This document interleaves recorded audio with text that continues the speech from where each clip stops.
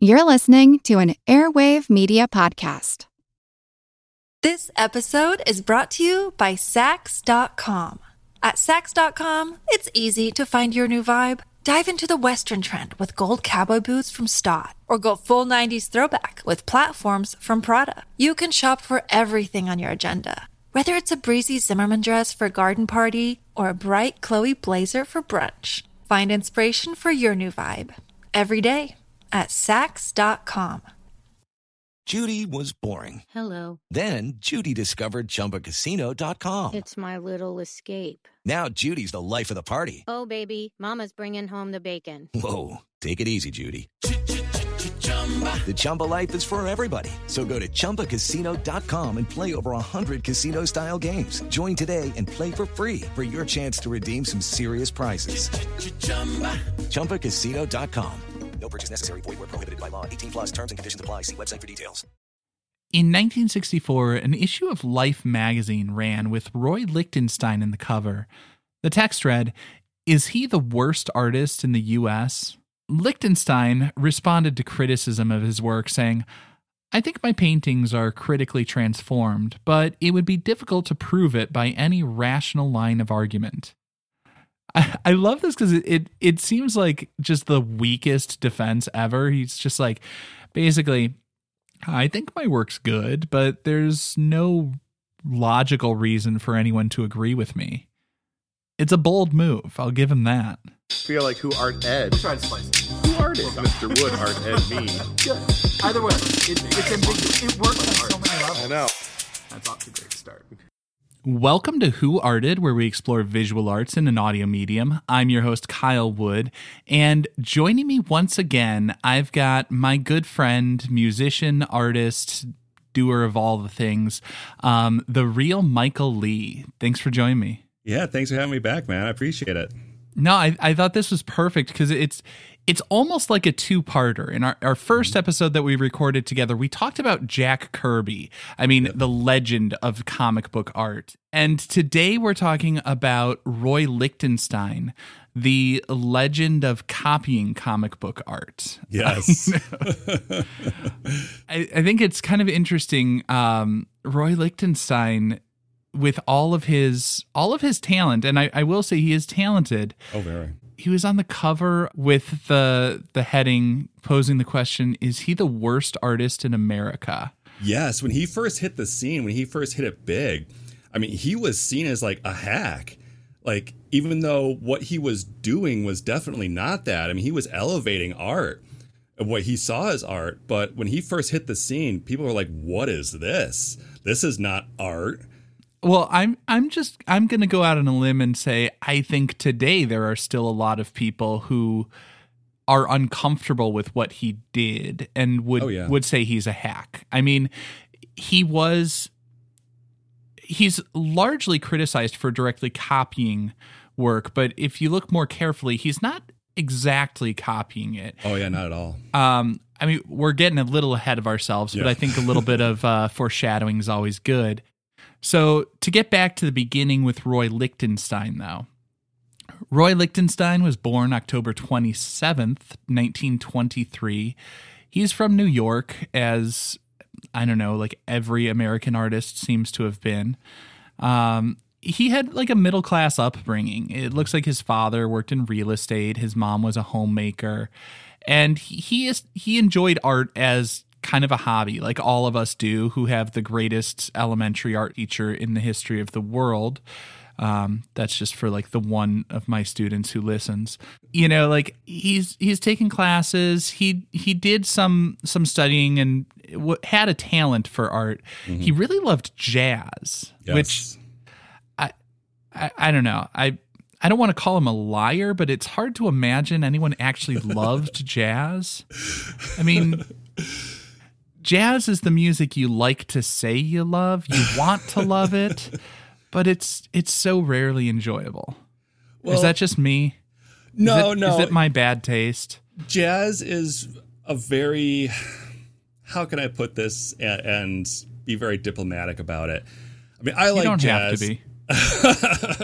I mean, I do like jazz for the theory behind it and what it all does for music, there's a flow and a connection to, I'd say, everything. Jazz is this you know what? I can't even. I mean, the fact that you can't explain it pretty much explains it. I want to like it because of the theory behind it, but it's the eat your vegetables of music. It is, and I couldn't even form a cohesive thought about it. Who needs to form a cohesive thought? We're on a podcast. It's cool. But he would go to the jazz clubs and he would draw. You know, he'd go to the Apollo Theater, listen to people, and draw the musicians. So he was the guy creating visual art in an audio venue. I don't know what kind of ridiculous person would go to an audio medium for the visual arts, but whatever. So as a teenager, he goes to the Art Students League in New York. I mean, Art Students League, so many great names came out of there, George O'Keeffe, among others. And he studied under Reginald Marsh. He was like a social realist, which like I think of. Are you familiar with his work? I actually, based on your notes, I looked him up here, and I have some of his pieces here. To me, a lot of his art feels very American. Like when you think of like American art, like I'm looking at one piece here where it's Battery Park, and there's a steamboat behind in the background, and they're kind of walking along the I don't want to say shore, but the edge of the river here. I'm not too familiar with New York, so I really apologize to the New York folks out there if I'm messing this up. They're probably screaming at your podcast right now. That's wrong. But that's all anybody does when they listen to my podcast. Is they scream at their device that it's wrong, as if I can hear them on the other side. If you want to comment that it's wrong, you can at me on Twitter or go to Good Pods and leave a comment on their message boards. But like you say, it has this American feel. It's very energetic, I feel like, too. It's these like street scenes, which I find kind of interesting because of like when I look at an artist and I start to look at who did they study from, who were their influences, I don't see much of this in Lichtenstein's work. I mean, Lichtenstein seemed to go through this evolution where he was pulling from all these different places, but like what he's best known for is so different from what his early work and his roots and his training seemed to be. Oh yeah. Like Marsh, I feel like is kind of a mashup of like Diego Rivera and Ernie Barnes a little bit, but moving on from there, he goes off to Ohio State, 1940, and he studies art, he studies literature, botany, history. I mean, he's just studying everything, really. Yeah. And then, like every other able-bodied person, he is contributing to the war effort. In 1943, he gets drafted. And I didn't realize until I was doing research, I guess he later went to DePaul in Chicago to study engineering as a part of that training to be like a military draftsman. So as much as like he's later on in his career sort of like maligned or dismissed for doing comic book illustration type stuff, I mean, like the dude had some serious chops as an artist and a draftsman. I mean, he kind of floated around before the war. And after, too, which I don't want to jump the gun. We'll get to that. That's fine. But, I mean, his time at OSU was huge. That's where he met Hoyt Sherman, who was hugely influential on him and planted that seed of, what is art? What makes art good? Like, how come I like this one, but you don't? And how come you do not consider this one fine art, even though I like it, I think it should be? And that's where that whole ethos that affected his entire career later on was first formed. And I do want to actually, I know this is getting a little bit off topic and away from our notes and what we talked about, but you brought up that question that was planted in the seed by Sherman of what is art? Yeah. And that is one of those things that I feel like a lot of people have a hard time defining, especially like in a postmodern era. Yeah. How do you define art? Because most people, they come up with art as like through examples. Art is paintings, art is sculpture. But like, you know, when I go to Home Depot and get a gallon of paint and just make it beige on the wall, is that really art? You know, so like, how do you define it? For me, it's as simple as, did you make something? Did you create something? Anything. So I actually, a few months ago, I started doing this thing just to keep the brain going, and that always thinking is create something a day. Anything a day. It could be a line of a lyric. It can be something simple, a sketch, what have you. It could be notes for a Dungeons and Dragons campaign for my son, you know, stuff like that. We get it. You're a nerd. Okay. Yes, that is accurate. But you know, I'm making something. I'm making something for either myself or somebody else, but something is being created by my mind, and to me, that constitutes art. Anything could be art. Having a graphic design background, being a huge Andy Warhol fan, you know, I know anything can be art. Yeah. Art's whatever you can get away with, as Warhol said. Truth. I have always liked that, you know, you talk about creating. I've always explained it as it's the product of creativity, just because, you know, to me, I think like you're getting at there, that creativity is at the heart of it. And that's where Lichtenstein has always been, I'm going to be honest, it's always been a little bit of a challenge for me. At least his best known works, because it feels so directly based on other people's creative vision. And we'll get into that more with the analysis for Look Mickey later on. But getting back to sort of his story and his development, you said he kind of bounced around. He's looking for work. One of the things that people often miss about the arts is it's a job. Yep. It's a fun job, but it's a job. And he's trying to think about, like, how can I make a living off this? He sees some moderate success doing stuff in the 1950s, the AbX movement, abstract expressionism, think Jackson Pollock, splatter paintings, all of that. That was like the big movement on the scene. Like Willem de Kooning was the top dog of the art scene and making abstract expressionist movements, the giant, oversized gestural stuff. And he was doing a little bit of that. And I think he also he dabbled a little bit in Cubism, right? Yes, he did. Yeah. He was a huge fan of Picasso. I mean, he was quoted as saying Guernica was his favorite piece, like ever, which is huge to say. It's also a huge painting, so no pun intended there. But he dabbled around. I mean, as you mentioned, he was trying to find his footing in that, and he tried to go where the market was. Exactly. So when he was in Ohio, after the war, he went to France. He tried going to France to be like, I'm going to be an artiste, you know. Gets there, he's there for 3 months, and unfortunately his father falls ill. So he goes back home. So he's like, well, I'm home. Okay, I can't afford to go back to France now. I've got to find work. So he actually gets a teaching job and then meets his wife.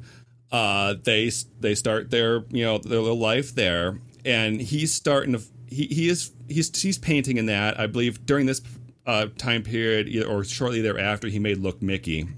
Don't want to jump the gun there, but we'll get to that. Yeah. But he's thinking like, okay, how can I make a career out of this? So in Ohio, he notices that in New York, he's selling paintings. Like he's actually making a little bit of scratch off of these, not much, but he's like, okay, well, there's something there, so let's move out there. He ends up moving out to this other college, gets a job out at this place, and it's kind of a conservative college like he was dealing with in Ohio. Not much of an art scene. He was just kind of languishing there, just doing his art, putting his nose to the grinder kind of thing. And then he's like, I got to get to New York. Like, this is not working for me. So then he ends up getting another job at this other college, and he ended up that's at when the Rutgers, floodgates I open. believe. Yeah. Rutgers is where he sort of landed and found some success. And then Yes. like while he's at Rutgers, that's where he starts to meet other artists that would become bigger names. Like that's where he starts to meet people like Klaus Oldenburg. I think Warhol was in the scene at that time too. Yeah, Warhol's just coming up at the same time. Yeah, and actually the manager who got him, or rep, whatever it's called in the art world, apologies to all the fine artists out there who are once again yelling at your phone or whatever listening to this. But yeah, he met his new rep there, and that guy actually passed over Warhol for Lichtenstein. Like Warhol and one other person were in the running with Lichtenstein for this guy. He picked Lichtenstein, and then that's when his career just kind of boom exploded. Yeah, and I think that's kind of interesting because Warhol and Lichtenstein, very similar end results in a lot of ways, where they were taking these appropriated images and transferring them, enlarging them, all of that. But I feel like their process was very different. Oh, very different. I would say Lichtenstein was much more hands-on. Warhol obviously famous for his screen printing and that.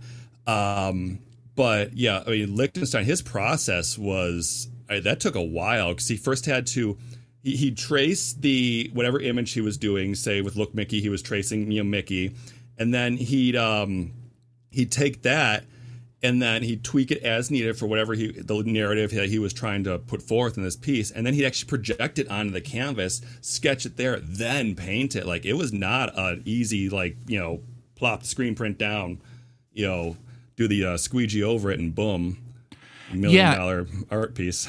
Yeah. And one thing I do want to just expand on and clarify a little bit there, because you said he would trace those images. He would trace from the projection of his sketch, but if you look very carefully, a lot of his stuff it's not a direct copy. It's modified a little bit. Yep. Whereas with Andy Warhol, Andy Warhol said he wanted to be a machine. He wanted his process to be as automated as possible. And so he would do like photo transfers and things like that to the screen, whereas Lichtenstein was doing things in a much more old school way, but new subject matter. And I think the difference there is Warhol came from a graphic design background. So, I mean, he's making art for money. I mean, not for respect and all that, but to, show a can of soup, and sell that can of soup, to make money for somebody else. And it's a very mechanical world, because you got to think, okay, I gotta sell this can of soup. How am I going to do it? Okay, I got to piece all these things together. Boom, get out the door. Next one in. But Lichtenstein, he had more of a fine art background that wasn't so into the design world, the graphic design world. So he had, I'll say, a more of a reverence for it than Warhol did, based on him not sitting at that time a drafting desk and putting these ads together. Yeah, I mean, in the fine arts world, you're supposed to pretend that you don't care about money, right? Yeah. So you're supposed to say like, oh, it's a labor of love. I'm just doing all this. I'm in my studio focused on the paint and see what the paint says and does to me, and as inspiration comes or whatever, and then sell that one work of art for an obscene amount of money. But I mean, the economics of it are a little bit bonkers. Andy Warhol was more transparent about that. Oh yeah. But I think it is worth noting, like, it's a very different way of getting at a very similar looking end result. And then, ironically, because Andy Warhol was playing with the colors, people perceived his as like totally radically different. Yeah. And transformed by that because he started to do like a rainbow striped zebra or whatever it was, And in this process, like we say, we kind of left off at his story as around 1960. He is starting to make inroads in the scene. He's getting to know the pop artists who would later become like the biggest names. I mean, the pop art movement was just getting started at this phase. Yeah. So this seems like a good time for us to transition into discussion of one of his pieces. And I want to talk about the first painting that he did ripping from a comic book or from a picture book, an illustration directly. This episode is brought to you by Sax.com. At Sax.com, it's easy to find your new vibe. Dive into the Western trend with gold cowboy boots from Stott, or go full 90s throwback with platforms from Prada. You can shop for everything on your agenda, whether it's a breezy Zimmermann dress for a garden party or a bright Chloe blazer for brunch. Find inspiration for your new vibe every day at Sax.com. Have you ever wondered who the Mary was from Bloody Mary?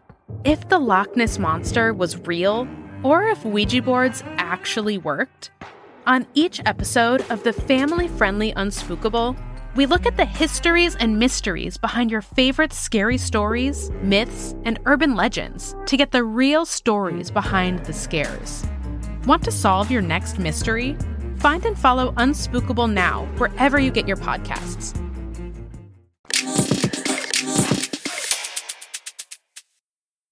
I absolutely love this story. The inspiration behind Look Mickey came because his son was basically taunting him.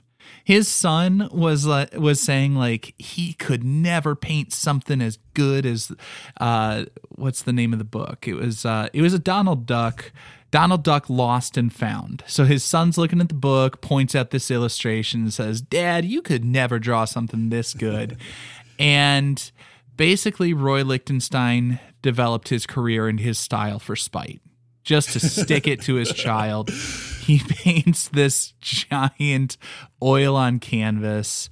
It's like 4 feet by 5, almost 6 feet. Let's see, 48 inches by 69 inches, according to National Gallery of Art. Yeah. So now, as we're looking at this, what are you seeing? What's jumping out at you? Well, it's a very cheeky piece. Again, no pun intended there, as Mickey is as Donald has hooked his own cheeks. Yes, and Mickey is stifling his giggles there as he's staring at Donald's feathered bum. But I mean, one thing that sticks out for me, and this is. I don't know if this is just my design background or what have you, but I'm looking at like how it's made, and this is pre-Ben Day dot Lichtenstein, his signature almost with his pieces, and it's not as mechanical as his later work was. Yeah, I would agree. This feels like it's less directly copied than his later ones. As I look at it, I mean, Mickey and Donald actually look a little bit deformed in his rendering. I mean, I hate to say it, but his son may have been right. He couldn't draw them as well as Walt Disney did, or I will the say, Disney illustrator. I will say Mickey cannot pull off the collared shirt with the short sleeves. I think Walt Disney was maybe right in not giving him a top, and the pants, like I don't know if this was Lichtenstein's just putting it on there to avoid getting sued by Walt Disney, but yeah, there's and also looking at this as we're studying it and kind of we're poking fun at it in that a little bit, but there's also a very sketch like quality to it. Like he filled in a sketch that he had done. I mean, it's raw almost to me, and how it's put together. Yeah, it does feel a little bit sketchy and yet very neat and precise at the same time. Yeah, like the waves in the water, like the ripples and that down there are very like, oh, that seems well thought out, and the rest of it's like the how Mickey's ears are colored in that. It's rough almost. Like it's like, okay, this is done, filled in and get it done and show it to my son. So say, see, this is art. I did it. On some level, it almost feels like a print that's missing one of the colors or something. Yeah. Like it feels like it's been through a couple of passes. And I guess for an audience that's not familiar, I should clarify some things. You referenced Ben-Day dots before. And Ben-Day dots are the dots of different colors that would be used. When we talked about Impressionism and Pointillism, we know those artists would create with little dots of color put together that the eye would blend. And cheaper methods of printing for especially comic books, it was very common to have relatively large, visible, noticeable dots of each of those colors. And the primary colors used for printing there would be cyan, magenta, and yellow. So you've got kind of a blue, magenta is sort of a pinkish red, and yellow is a yellow. And then black would be the fourth. It's technically not a primary. It's just black would be the fourth color used because it's cheaper than to mix all of the colors and make a black ink. Yeah. And so what he's done is he has reduced this to essentially the primaries. And as I'm looking carefully, I'm not really seeing a black, and maybe that's what feels like it's missing. Maybe, yeah. I mean, he was known for using a base set of colors throughout much of his earlier work. He did break from that later on.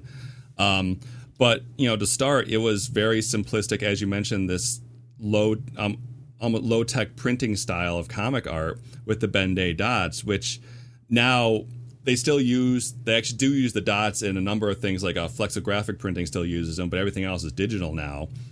But, yeah, back then, I mean, that was what they had to work with. So when he's putting this together, he's kind of filtering it through his own mind in that. But yeah, without the black in here, it does give it this interesting low-tech sketch quality to it that it feels unfinished. It really does. Yeah, like I said, it feels to me like it needs another pass of another color.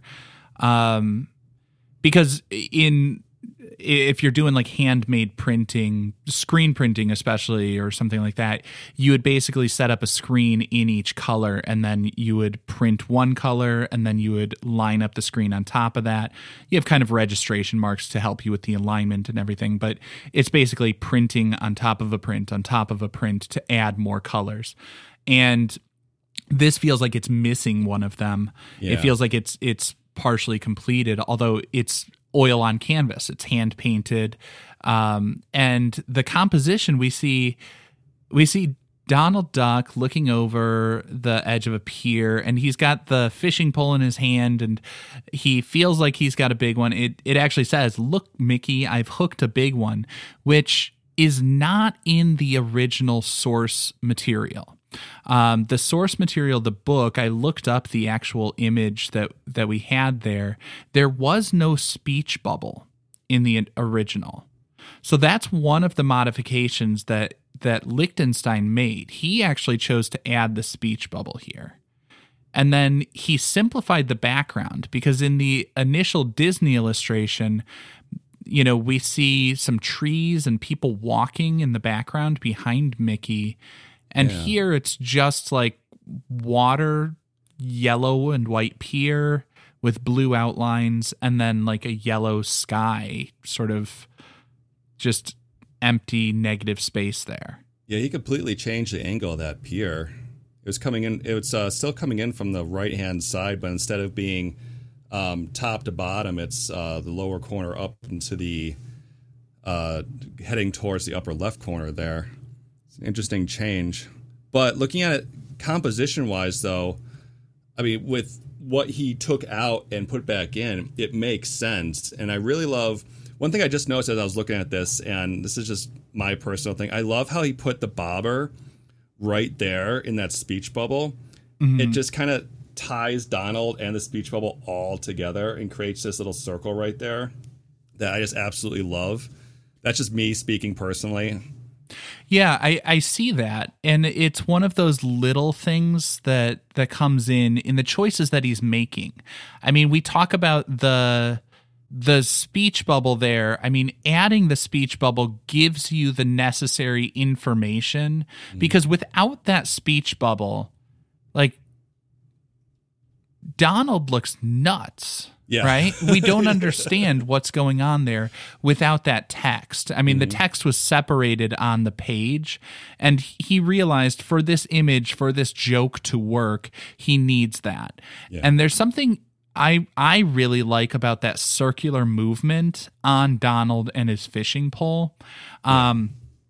Visually, just like the circular pathway for my eye to follow is nice, but then also, like, it's just a pleasing eye movement. The way that the arc of the bottom of Donald's jacket so nicely mirrors the arc of the fishing pole going up. Like, it's just a wonderful ellipse there, and I think that's part of the modification that he's making to this image. Is it just creates a better visual pathway, but then it's also kind of interesting, like metaphorical.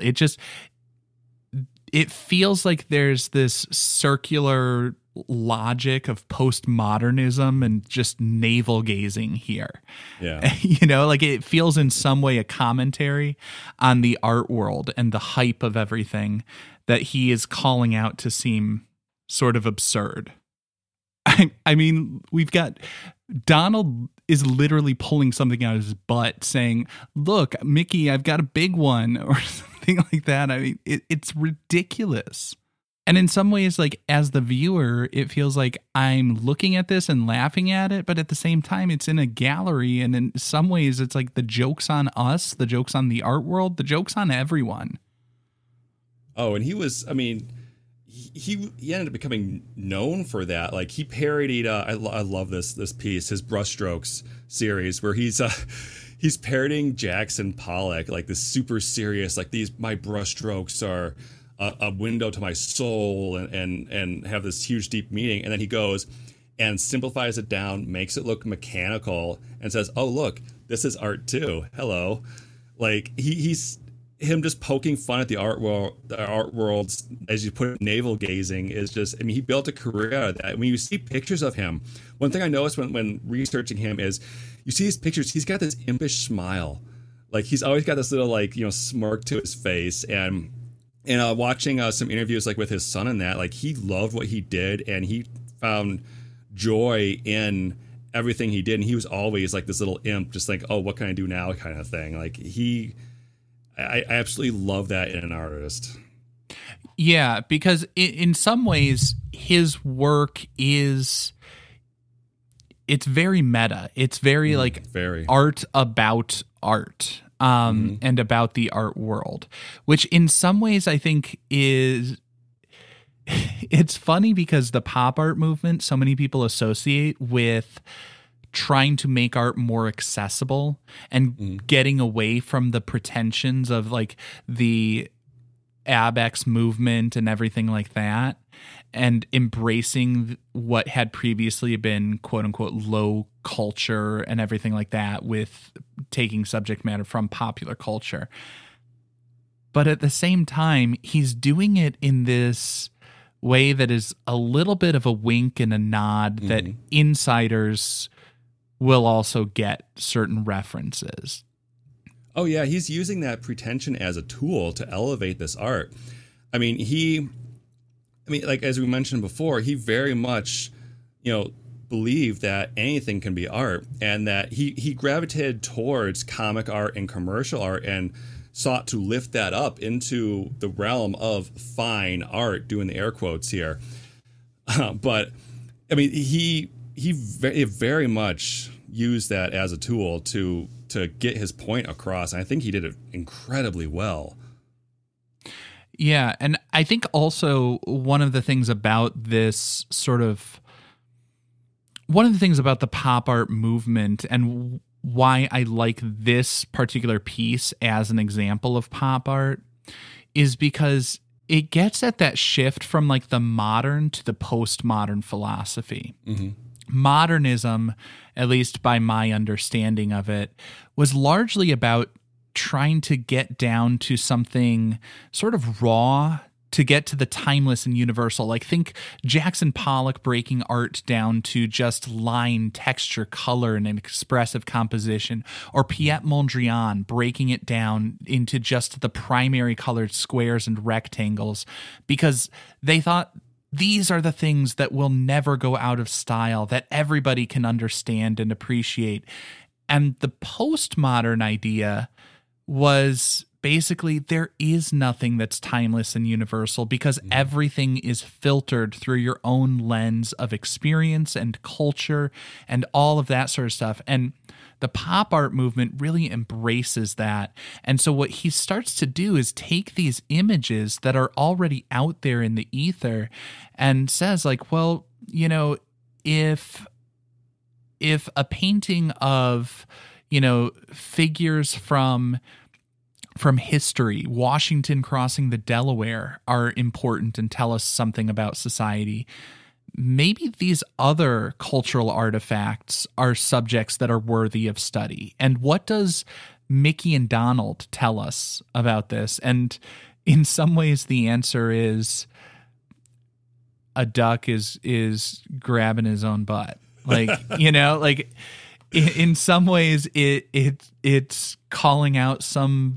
vapid, shallow, and laughable parts of culture. Oh, yes. But then at the same time, it's like, you know, there is something serious underneath that too. Mm-hmm. And it's weird that it occupies both spaces to me. It does. And he always straddled that line. I mean, he would turn this, you know, these things into what I'd say is cliche. Like later on in his work in the 90s, he did an entire room as a painting, and he turned reality into a cliche, which, I mean, I love that. And now we're to a point. I actually love those installations. Oh yeah, they're so cool.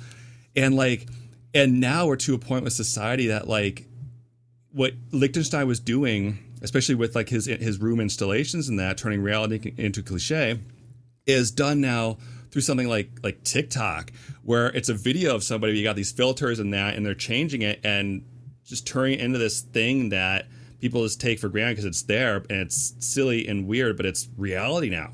Yeah, and I mean, like I say, the pop art movement was sort of the cutting edge of looking at life and culture and examining the filters that we're using and the lenses that we're using and acknowledging them and holding those artifacts up as something worthy of study. Yeah. And, you know, as much as he embraced comic book styling, he wasn't actually like a comic book enthusiast. Oh, yeah, no. Which I find kind of interesting. Yeah, he just liked the idea behind it, of it being this mechanical art that people saw as inferior.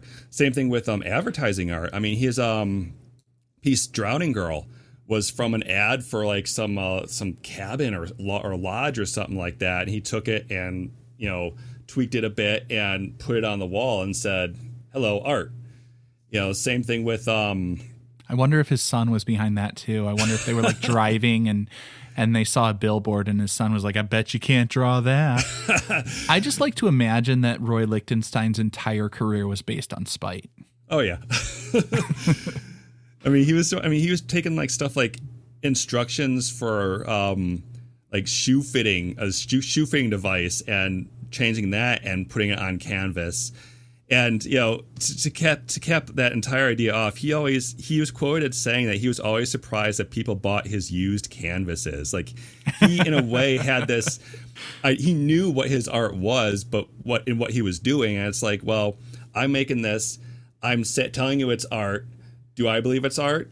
Yeah, probably, because I'm making it, I'm selling it to you. But if you buy it, that's on you. You don't have to, but please do. I love the fact that he referred to his paintings as used canvases. Yes, when I heard that quote, I'm like, that's just chef's kiss, perfect for Lichtenstein. Like, that's peak Lichtenstein right there. Yeah. I'm wrapping it up. I want to... Just a 3-point rating scale. And where should this hang? The Louvre? Is this something to look at? The lab. Is this something to learn from? Or the Louvre? British for the bathroom. Yeah. There's a poop joke in there somewhere. Oh, that's terrible. I'm going to say all three. I think it works in all three of them. Now, right now, it's hanging in the National Gallery of Art. But I think it also could be above the toilet. It's a silly thing. Like it works in multiple locations that have vastly different ideas of what should be hanging there. Yeah, I think I was kind of thinking along the same lines because I was thinking, you like Lichtenstein, so I was trying to think the case against him or against it being in the museum. And, for me, this is a piece to learn from. I think that's probably where I ultimately land because I think there is something really interesting at all the layers and nuances to it and the references and what that says about art and consumerism and the culture that's producing it and the breakdown between the high and the low and all of that sort of stuff. I think there is something interesting about Lichtenstein, particularly as an artist who started off in, let's face it, the very much modern art world. And then he is this bridge to the postmodern in a lot of ways. And I think Look Mickey is a good piece to learn from because it's sort of the transitional piece. It is. That I see where it's got a little bit in different columns. And I put it in the lab to learn from because I don't like to look at it. There's something off about it. There's something unsettling to me about it. And I think it's the color scheme. And I don't have a problem with the primary color scheme, but it feels like it's lacking something. I think if it had the black in there. Yeah, the shading depth or something like that. Because without the shading and the black, it's very, very flat. And as, a trained artist who trains other artists, budding artists, you're used to seeing the depth in something, and this does not have that. Yeah, and it's got some of the conventions of the style, but not all of them, because they're like the original illustration is much more. It's like a watercolor, and even with the comic book styling, there's the typical black outline that pulls it forward in the picture plane. This feels like everything's equal weight. Nothing's all that forward. It's also, I just noticed this too. It's missing the motion lines from the original one. But despite that, it has a weight to it that helps it along despite its shortcomings with the lack of depth and the simplicity of it. Yeah. So I agree with all of that. I think it's good. It's a good piece to learn from, but it feels like he's not quite there yet in developing his style, which, through the lens of hindsight, he wasn't quite there yet in developing his style, but he did stick it to his child. So he did. As a dad, got to give respect for that. And now it's, this spiteful piece of art is hanging in the National Gallery of Art, and millions can see it every day and enjoy it. I wonder if anyone will ever put together like a curated collection, a gallery showing of just like spite pieces, like pieces that someone made because someone else said they couldn't. Oh, that would be great. That is a collection I would love to see. Maybe that's a series I should do, like a mini series or a fun fact episode, just a listicle of like pieces that were made for spite. But I appreciate that you came here, not for spite, but because you are a genuinely awesome human being. The real Michael Lee, thank you very much. I'm going to link all your socials in the show notes. But for those who don't read my show notes, shame on you. Everything you've got is up at therealmichaellee.com, correct? Correct. Or If that's a little too long for you, bit.ly/here TRML, bit.ly/HEARTRML. You can also find all my links there as well. Awesome. Thank you very much once again. I appreciate you coming out to talk a little Lichtenstein with me. Well, thanks for having me again. This concludes this week's episode of Who Arted, part of the Airwave Media Podcast Network. If you found this tolerable, please leave a rating or review on your favorite podcast app. You can find images of the work being discussed this week and every week on social media at Who Arted Podcast on Twitter, Instagram, and TikTok, and of course on the website whoartedpodcast.com. Podcast done.